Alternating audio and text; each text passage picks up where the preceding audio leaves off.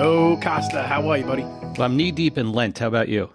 Knee deep in Lent. Does that mean like you're kneeling down on like rice in the chapel at times? No, what do I always say when we record at this time of day? I'm just tired. Oh yeah, guys, he's vulnerable today.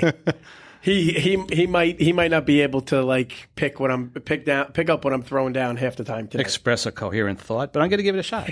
I have a nice cup of coffee here, so I think we'll be fine. In that Mets mug. Mm-hmm. Yes. We would just before we started doing this, we were talking about who the Mets starters were, and except for the first two, we really don't know. It's just been. I don't know if it's just been because of. I think for the rest of my life, I'm going to blame everything on COVID, no matter what it is. I mean, you could do that, but there's been this lack of consistency. So I know Tejon Walker. And so this is the thing we said we weren't going to talk about, but that's what my mind's going right now. Coming out of left field, no pun intended. But I don't even know who the starters are.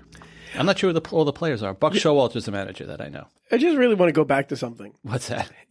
You know, I mean, I know people who grew up in the Great Depression. They didn't blame the Great Depression for the rest of their life. No, because they were tough and they got the greatest generation. You want to now just blame the rest of your life and your problems on COVID. Oh, no matter what it is. You soft. It's good. Yeah, absolutely. You're a softie. It's going to be the most simple thing. It's about. It's going to be like 3 years from now. We're going to be doing a podcast. You'll have a complete blank thought and you're going to go, I just blame this on COVID. I just can't get my thoughts together. See, you read me correctly. You'll forget Valentine's Day. I'm sorry, babe. It was COVID. Well, that I won't. But other things, perhaps. By the way, can we talk about the greatest weekend in college basketball? A lot of people get excited about this. And I actually watched a little bit. Your life would be happier I told you this, though. I don't understand the game. I'm not going to lie. I probably watched 7 straight hours on Friday. We did a faculty day of prayer on Friday. We ended at 1 o'clock. Yes. And you were going out to watch basketball the rest of the day, right? And I did. Yeah. I did until it doesn't even that much. It doesn't get boring to you, like all seriously. Like no, you really because enjoy it? What happens is that like what they'll do is they'll keep flipping. Yeah, there are 4 different channels that have it. Okay. So even if you got a boring game and it's a blowout, you can go to the next one. If it's tight, at half, then that one's in the start of the second half, and you just keep rotating. It's just great. I know St. Mary's was the big thing over the weekend, right? St. Mary's from St. Peter's. Oh, St. Peter's, right, from Jersey City or something. How are we friends? I knew it was a saint. Mary, Peter, Mark, whatever. That's kind of a cool story. Well, I love what the coach said too. He was like, because they're a small college. Mm-hmm. He said, we're from Jersey and we got a lot of kids from New York. Mm-hmm. We don't get pushed around. We push people around. I was like, I like this guy. The one brief part I did see was right when intermission started on, I guess it was the game Saturday, where they played on Saturday, or maybe Sunday. Yeah, Murray State on Saturday. Yeah. Right, and they were leading, I guess, by a point in after the first half. Yeah. So they interviewed him, and they said to him, "How's the team going?" He goes, "We're playing terrible," and they said, "But you're leading by 1 point." I don't care. We're not showing up here. This is ridiculous. I need a person like that in my life to kind of push me. I thought I had a really good day today. No, you haven't. You can do better. But yeah, gift. I love that weekend. It's the first weekend is always the best. And then like this weekend, like if you have a couple of teams like St. Peter's in the tournament that make it to the second weekend, they make it fun until that Cinderella story keeps going, But yeah, I love it because the guys are diving on the floor. Because some of these guys, they're going to be one and done. Some of them are going to go right to the pros. Yeah. Some of them are never going to play basketball on this stage ever again in their life. You know, so it's just great to see them leave everything on the floor. Yep. I love it. Well, I'll try to watch a little this weekend, just so we have something to talk about next week. And I don't appear to be stupid.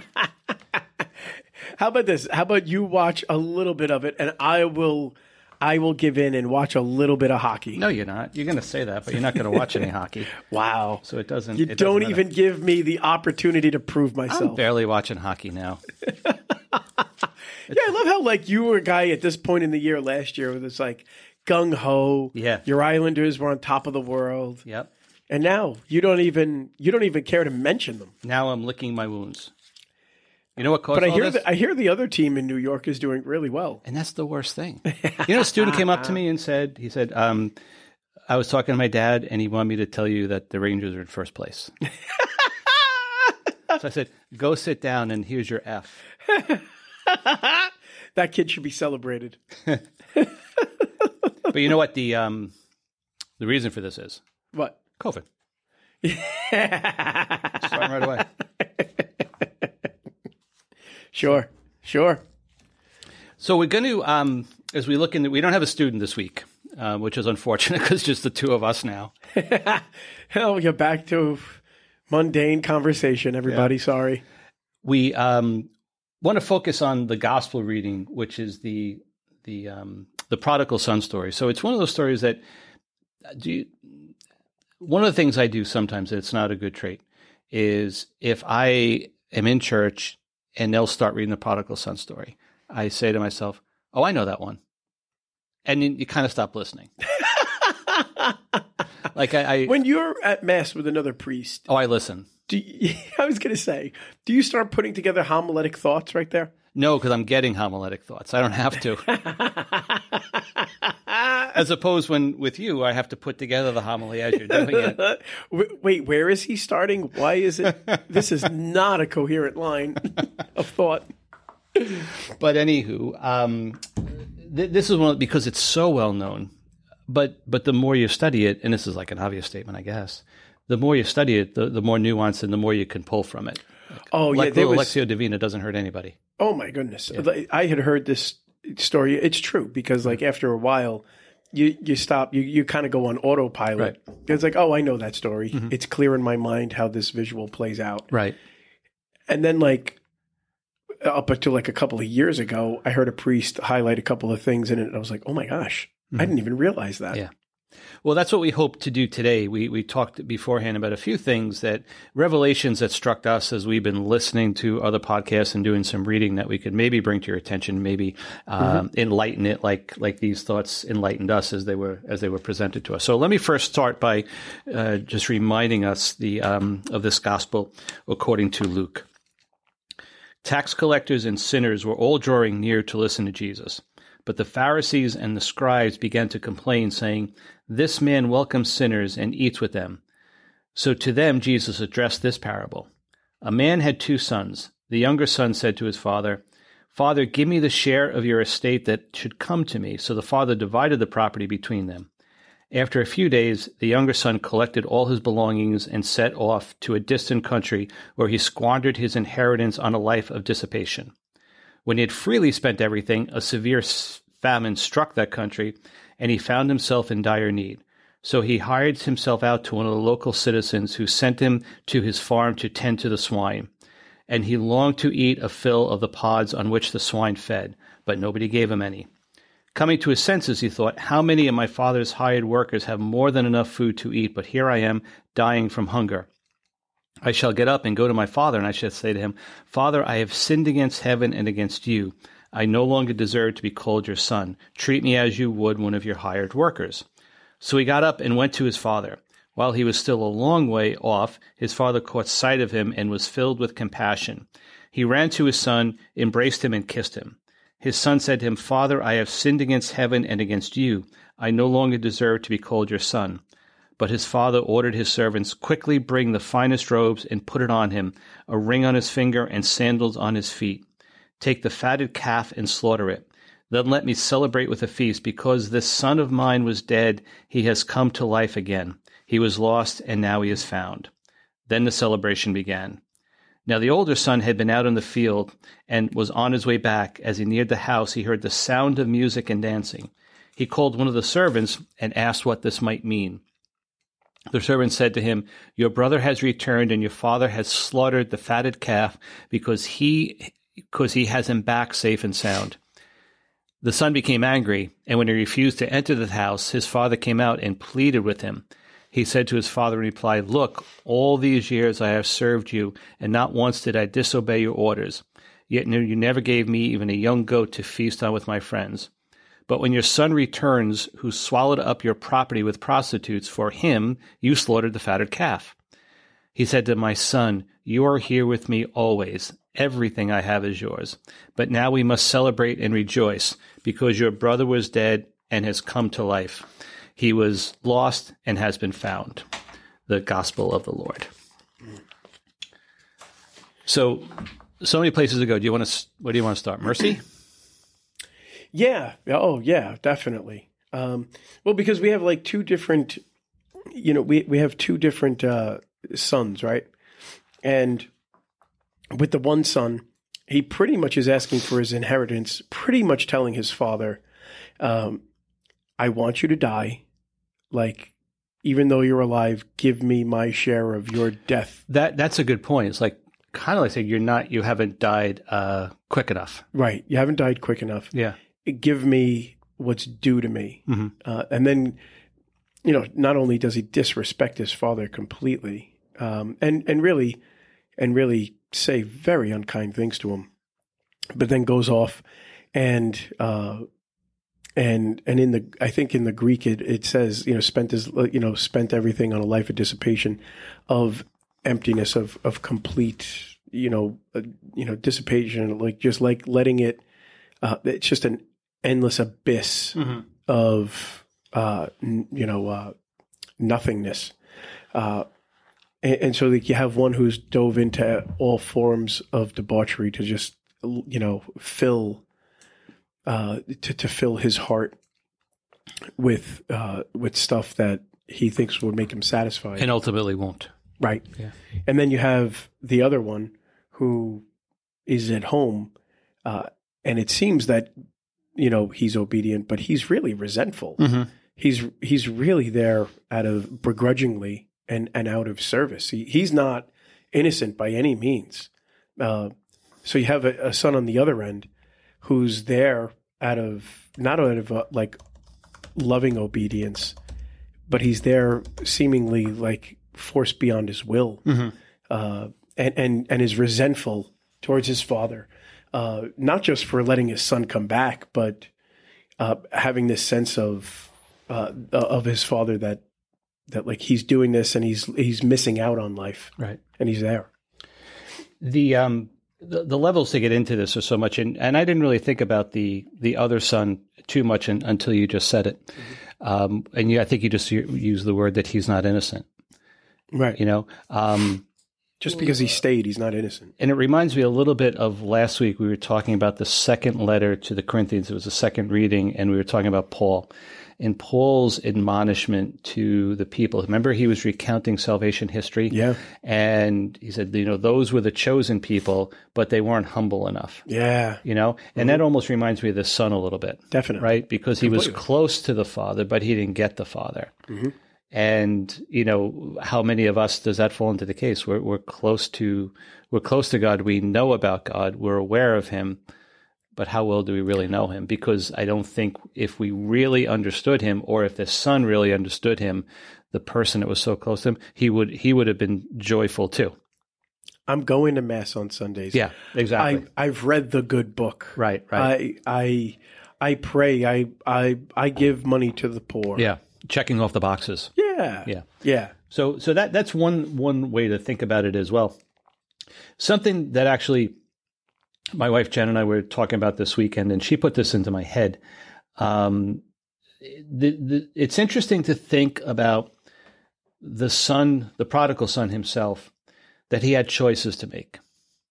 The money gave him choices that he would not have had elsewhere. Mm-hmm. So what was he trying to do in his own soul, in his own heart, to make himself feel useful?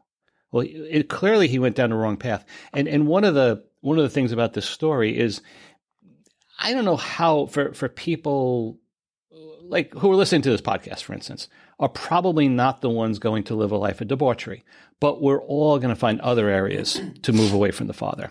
Maybe not that bad. So mm-hmm.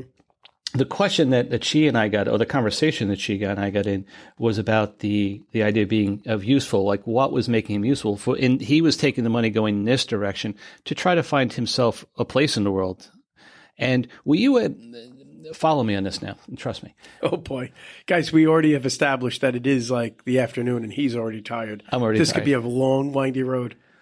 When you were little, did you watch or did your brothers and sisters watch Thomas the Tank Engine? Oh, Thomas the Tank Engine, yes. All right, so you remember Thomas and Henry and Gordon. Yeah, so. Yeah. Who doesn't know Thomas the Tank Engine? Right, so it's do you know that was written by a minister? Yeah. Can I quiz you on Thomas the Tank Engine? Go ahead. All right. Don't forget, I have all of them, 7 younger siblings. So you okay. We have generations. Who was the station master? Wasn't it Mr. Conductor? No. Oh. You know Ringo Starr played, remember he was a narrator at one point? He was the first one. And then how do you go from the Beatles to Thomas the Tank Engine? Like and you've reached the pinnacle. And then what's his name? The comedian. Yes. Oh, who? George Carlson. It was Carlin. George Carlin? Yeah. Who was like on a kid's show. It's like, oh my gosh. I started listening to his stuff after that. I was like, how in the world did he keep it clean during Thomas the Tank Engine? So anyway, they must have offered Ringo a lot of money but anyway, that's certainly not the point. So Sir Topham Hatt. So that's right. And if you remember, if the engines did a good thing, right, he would reward them. He might give them a bath. He might let them sleep in the engine shed, at night. Steered in my memory, my friend. Steered in my memory. The tune's humming in the back of my head as I speak. I have no idea where he's going with this, guys. But if you didn't do something, say, for instance, hypothetically, you forgot to pick up the orphans at the train station to bring them to beach day. Just hypothetically. Maybe Henry did that. He can't even keep a straight face with this right now. So I think the sad thing is there were really things important in my life that I forget. Not this, though. I'm sorry. Not this. Finish your point. I got to hear where this is going. If you were that engine, you would be told you are not a useful engine. Henry, you are not a useful engine. And then you wouldn't get the bath and you wouldn't get to spend the night in the engine shed with the other engines. Okay. My point is this term useful is not helpful to kids. Right? To grow up with this thought that if you do something good, you're going to be useful. And if you don't do something, or if you do something bad, you're not going to be useful. Mm-hmm. Right? Is an awful message.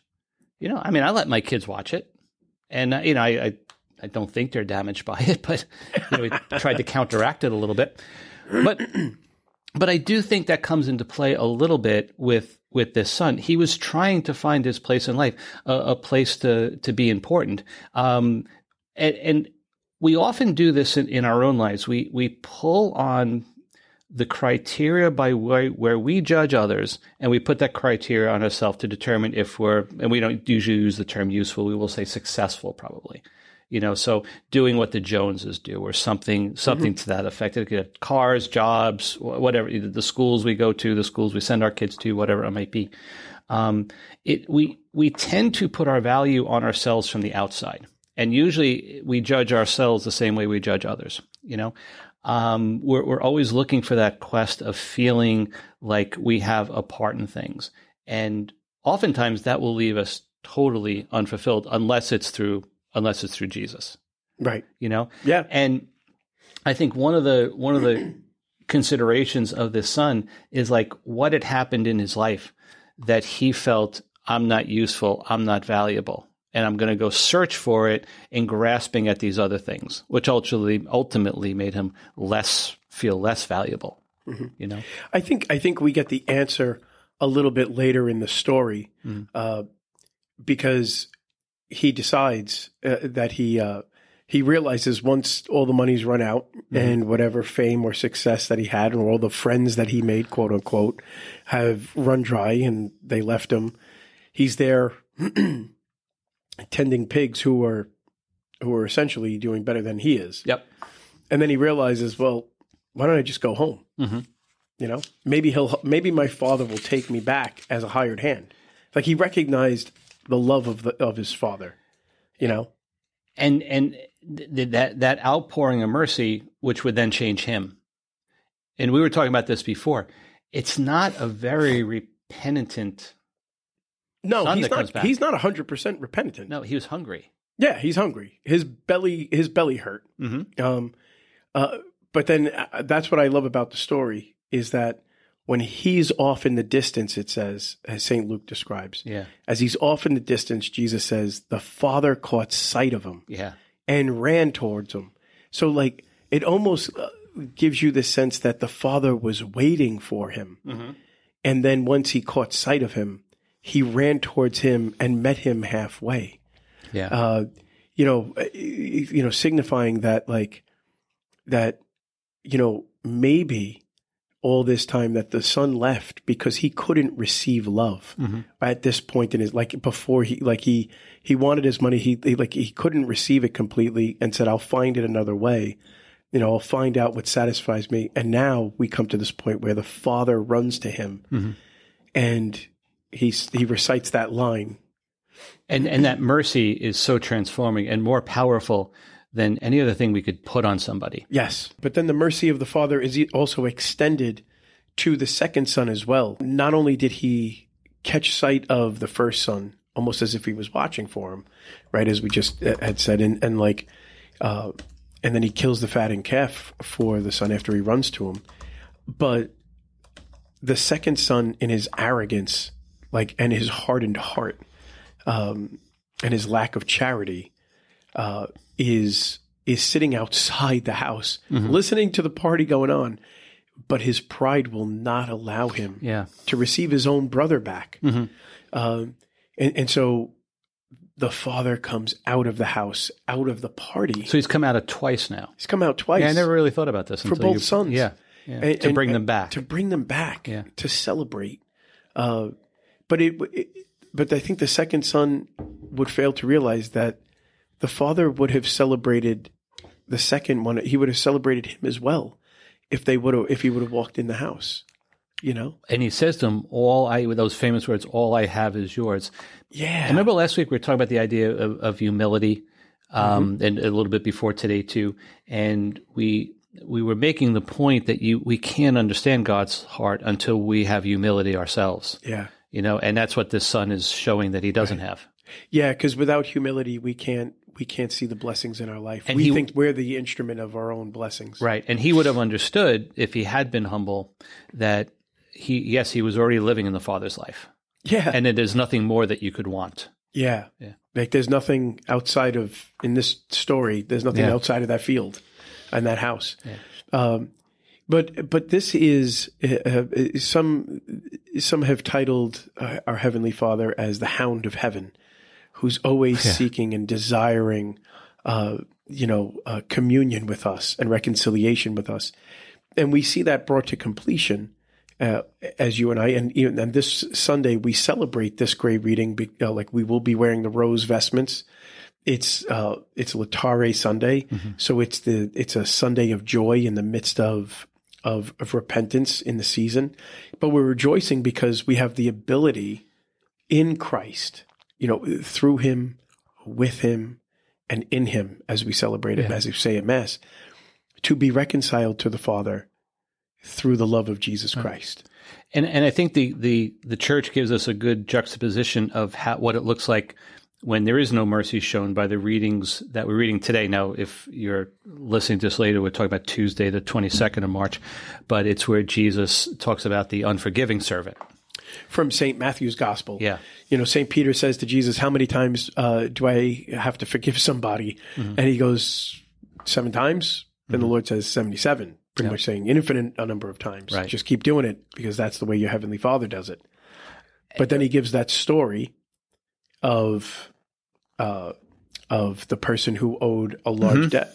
And is forgiven and won't forgive somebody else. Right. And it's beaten and choking out the other guy. Yep. Mary Healy has a good quote here. She said, the key to this parable, and again, we're presenting this parable to you as a way of, as I said just a second ago, juxtaposing against the prodigal son. The key to understanding this parable is realizing that the servant was unmerciful because he would not receive mercy. That's a great point. He could not bring himself to accept such an immense free gift from his master. And that's a pretty powerful thing too. We don't know, now going back to the prodigal son, we don't know if that son, because we don't know how the story turns out, and it's a parable, that's why, But did either son, it seems like the son who came back, the prodigal son, accepted the mercy. We're not so sure about the second son. Could he accept it? And then how does this turn out in his life later on? If he accepted his father's mercy, then he could do it to someone else as well. But if he didn't, then he's going to be the servant back from the gospel today. And that's why some commentators have understood and entitled this parable the parable of ongoing conversion and repentance. Interesting. Like that second one. I mean, the first one receives the mercy, right, and is received home. Yeah. But like, that's not a one-shot deal. Like, that story is very positive in the case of that person, because he was off and he was lost and now he's found. And like, that found piece is this understanding that now there's this ongoing conversion, this ongoing recognition of the mercy and the love that the Father has for us. Whereas in the second one, it's he's still getting peppered. He's still getting peppered with the mercy. It hasn't hit him yet. Yep. And I think when we hear these stories of mercy in popular culture, they can be overwhelming. I wasn't thinking of this till right this moment. Do you remember years ago here on Long Island, there was a bunch of boys that threw a frozen turkey off an overpass? Yeah. And really severely damaged the face of the woman driving it, like severe reconstructive surgery. Yeah. And that woman, I wish I got to meet her, because I think I would have been awed. I was awed by the story. Was nothing but merciful to these kids. And they wound up going out and talking about it. Like, they would go to schools and talk about it. Stephen McDonald, right. Another famous police officer here in New York City that was shot. Paralyzed. Yeah. And his wife was, 8 months pregnant Something with their like first that. child. Yeah. And that's how they lived the rest of their marriage with him as like he was a paraplegic, was he? I think it was para. I'm not sure a para or quad, but he was actually here once. He came in and spoke to our kids. But he forgave the kid who shot him in the back. And those are the stories that overwhelm us. I was telling you just before of a story that happened here in this school years and years ago. This could be close to 20 years ago. But there was a young man in the school who, I guess he had a little bit of a troubled past. It was nothing egregious or terrible, but his life hadn't been easy. And he was out at Halloween. He was with some friends, and this white car went down the street, and I guess threw stuff at them, as not condoning it, but those things happen, unfortunately, sometimes in Halloween. And so this boy and his friends became enraged, and they went out searching for this vehicle. Well, they found what they thought was the vehicle, pulled the people out, and kind of beat them up. Let them know this would not be acceptable. And it turned out it was the wrong car. So they pulled out the wrong people. They pulled out these innocent people. So the school got involved, and the parents of one of the innocent kids that had been beat up came to the school for a meeting with the principal. And the principal said, obviously apologized and said, "We're prepared to end the student's time here at the school. We don't condone this. This is not the way we want our kids to live."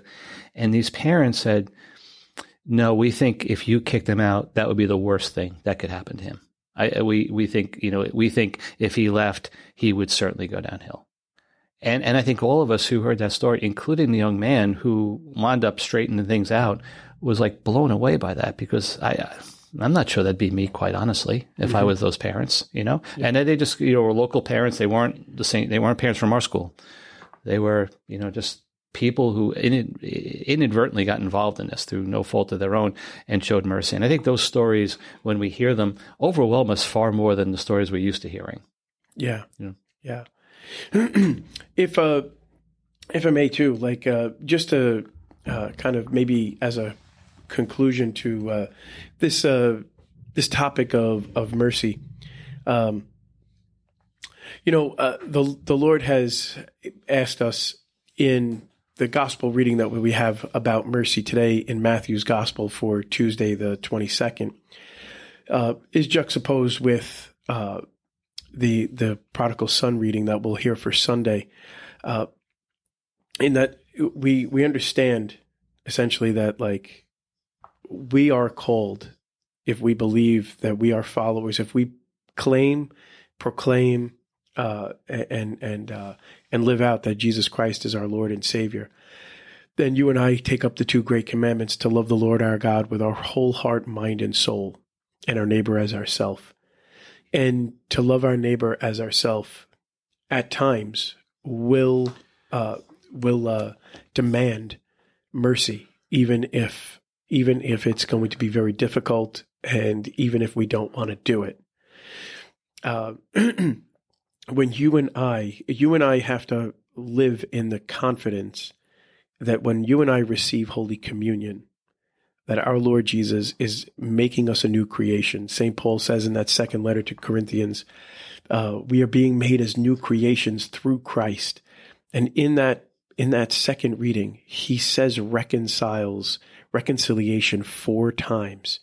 That you and I find reconciliation with the Father. You and I find reconciliation with others through Christ. And when you and I hear the words of consecration, take this, all of you, and drink from it.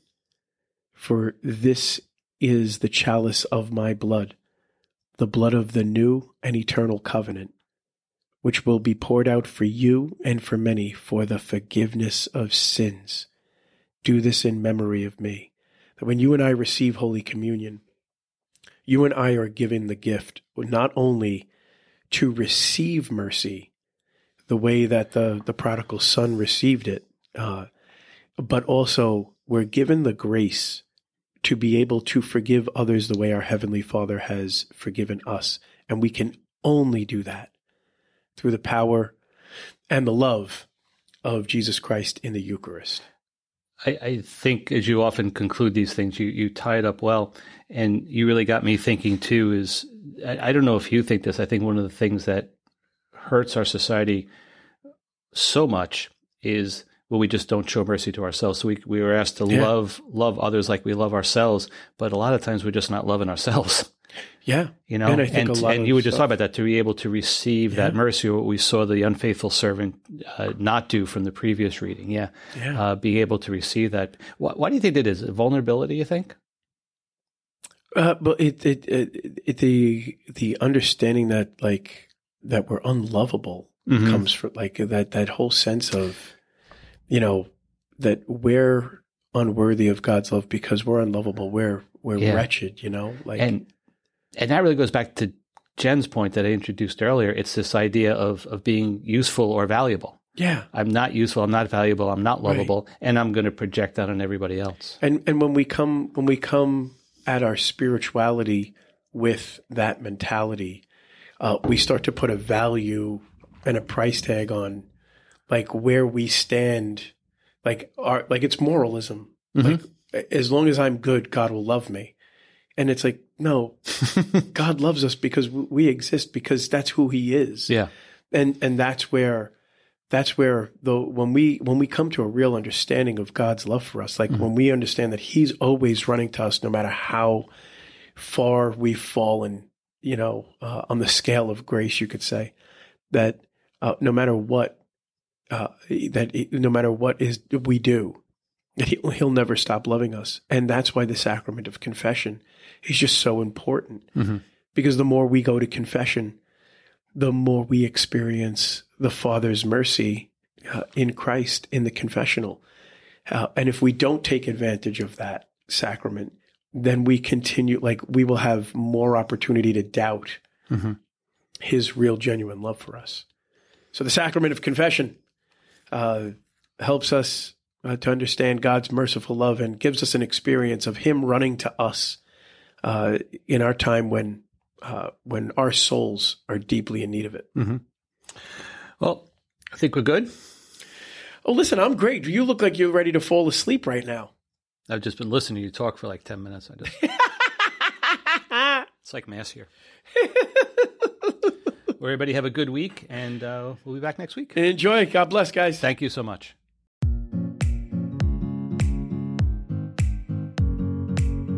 If you would like to contact Father Dave or me, please follow us on Facebook at Locusts and Wild Honey. We appreciate your comments on all platforms, including Spotify, Apple Podcasts, and Google Podcasts. Please tell us what you think and share with your friends.